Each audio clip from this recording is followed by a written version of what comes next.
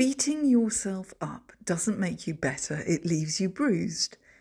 Great quote, not my original. It's Adam Grant who said that in an episode of the brilliant podcast Hidden Brain. And it made me think. It's so true. Beating yourself up doesn't make you better. It leaves you bruised. It's not helpful at all. But guess what? It's very human. So you will do it. Let's explore it.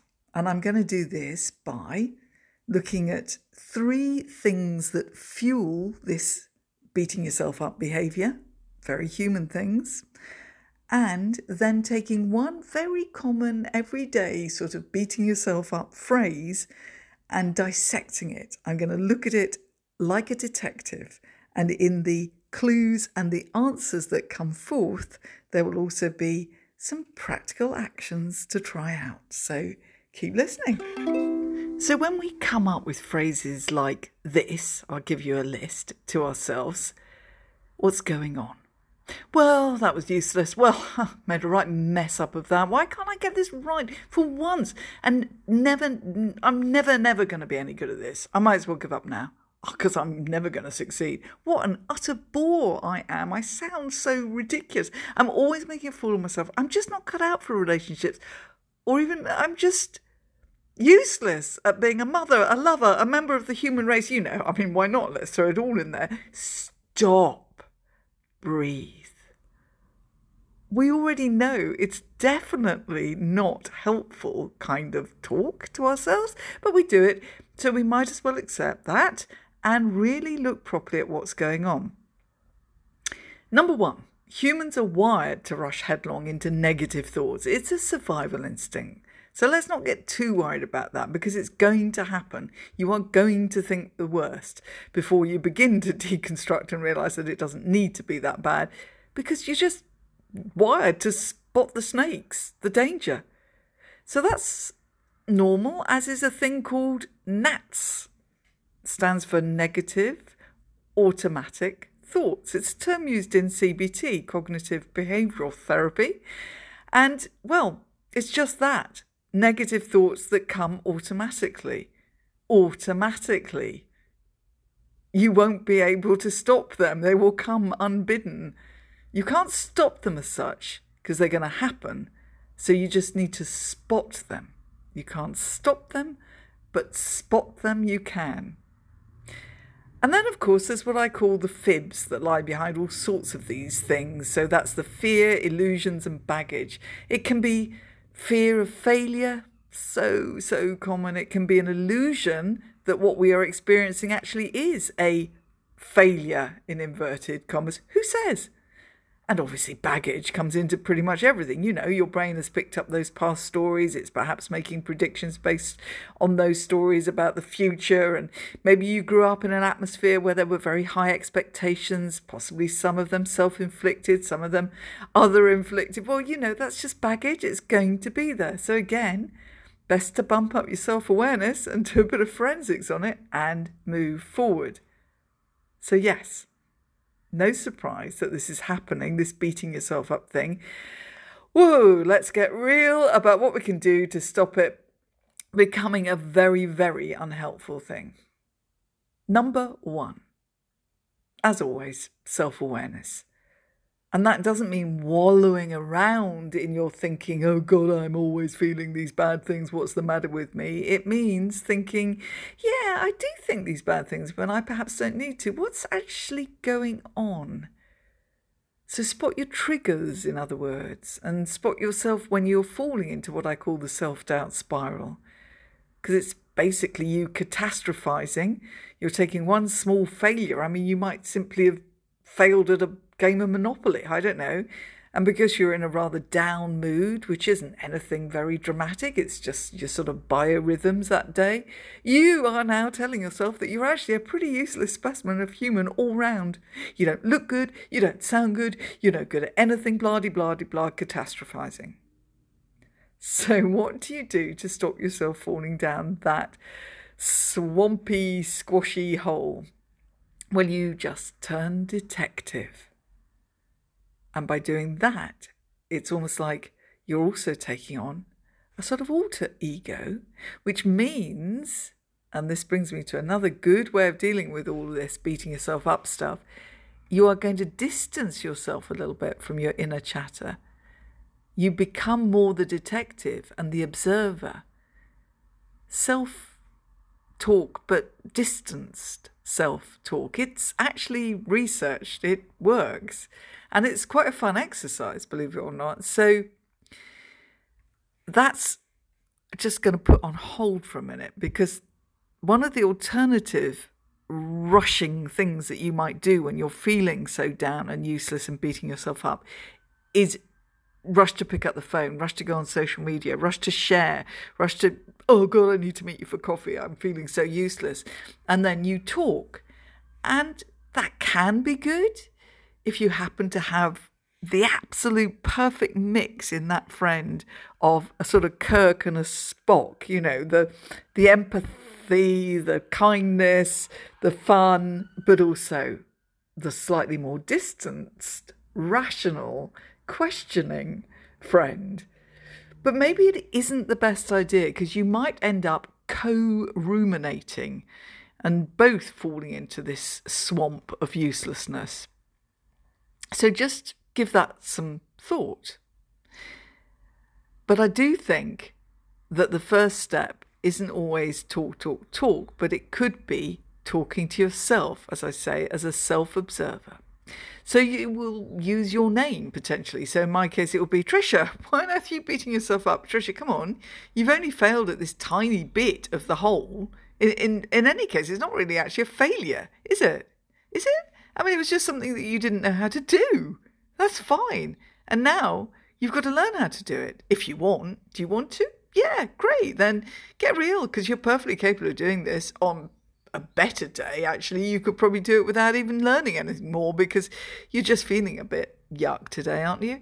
So, yeah, that's a great trick. Turn detective and almost make that detective an alter ego.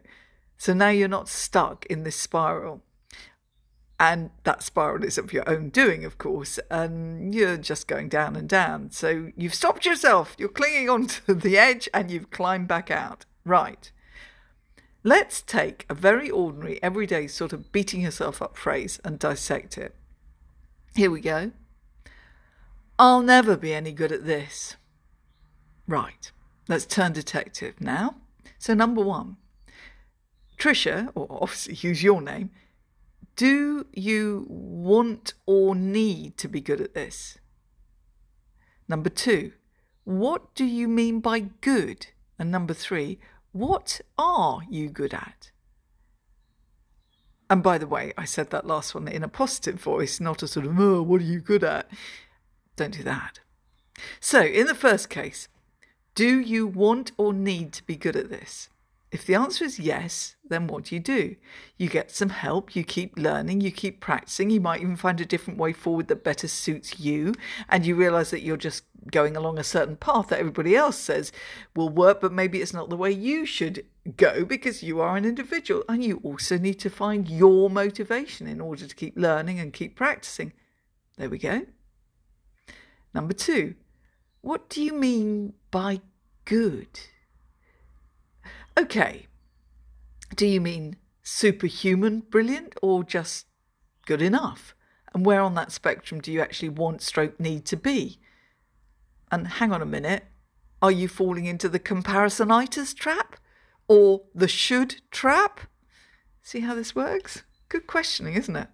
And number three, what are you good at?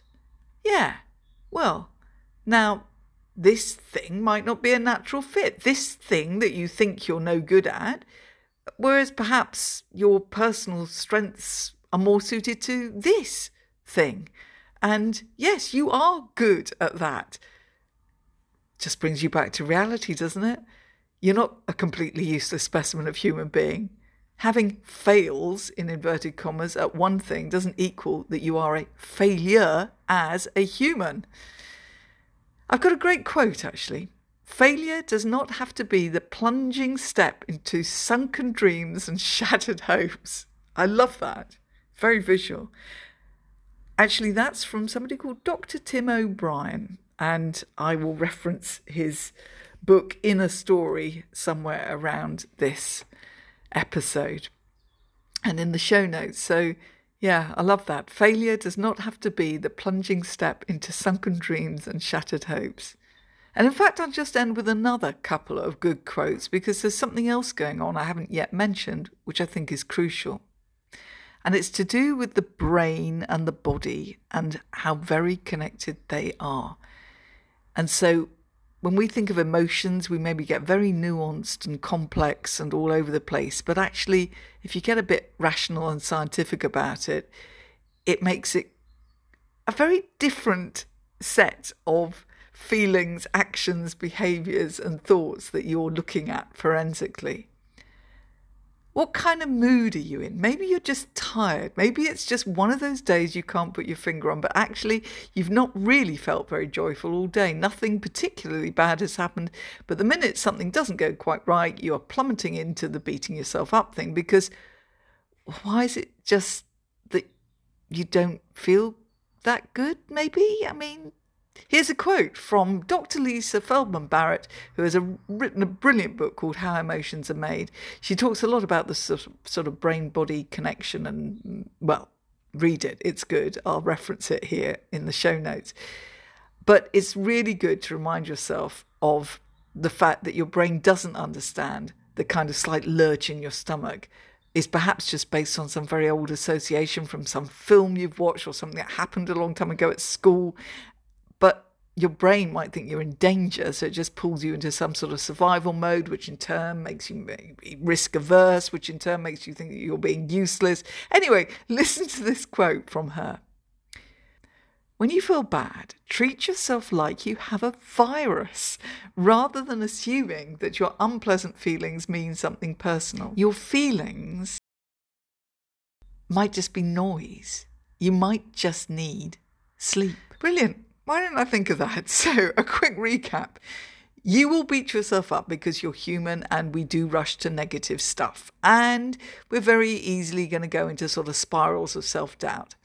It can happen all the more when you're just in a bit of a low mood. And the main thing is to stop that sort of infecting the entire body, brain system and going into a catastrophizing self-doubt spiral, which can last for a long time and can stop you, hold you back, and hold you back possibly from doing the very kind of simple actions that might well get you out of this negative thinking, beating yourself up stuff.